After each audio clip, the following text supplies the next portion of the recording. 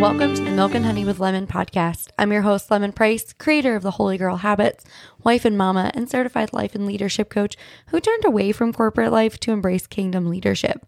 This podcast is for Christian women feeling the weight of their divine callings, grappling with doubts of their leadership abilities, and searching tirelessly for biblically grounded guidance who want to step confidently into their roles as radiant kingdom leaders.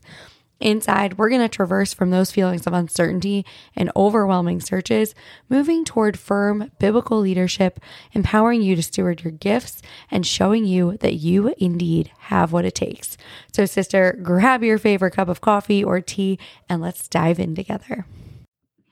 Welcome back to the Milk and Honey Show. I am your host, Lemon Price, and I am so excited today because we're wrapping up this week. I focused a lot on communication skills and developing emotional intelligence, which is so fun.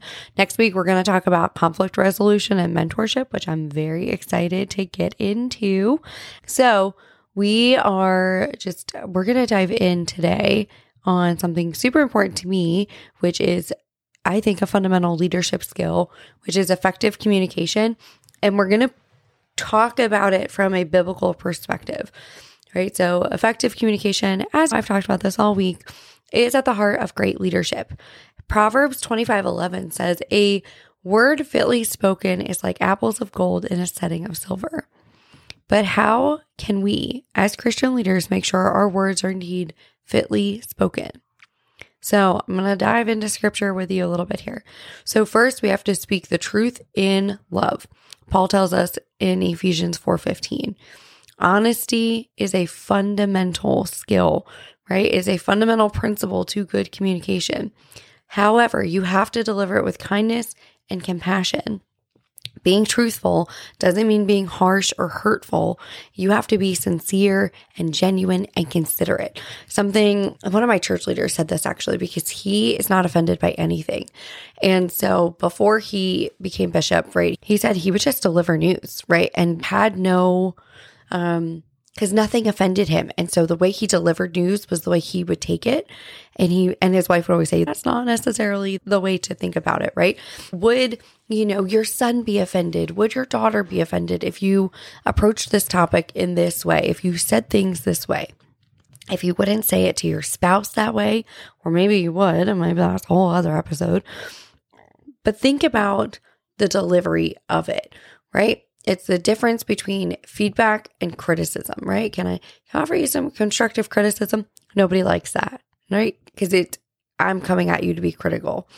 Leadership says, can I offer you some feedback?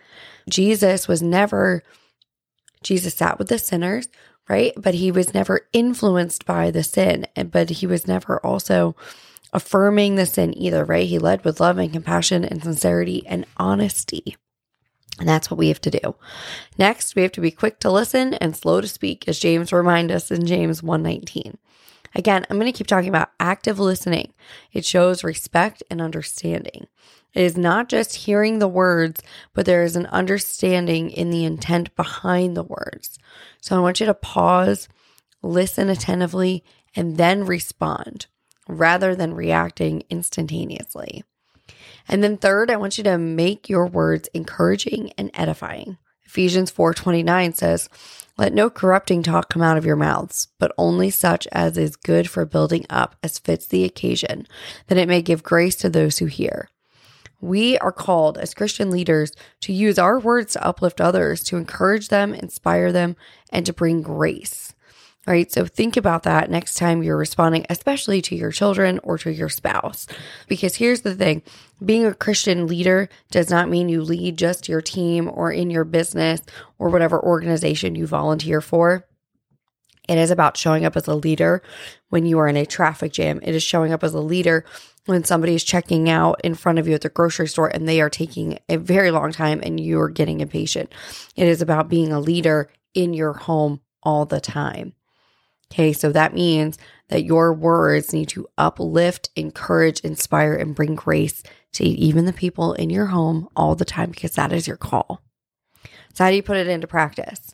So you've got some action items for this weekend that I want you to do. So choose a conversation that you're going to have. Maybe it's with a colleague, a friend, a family member.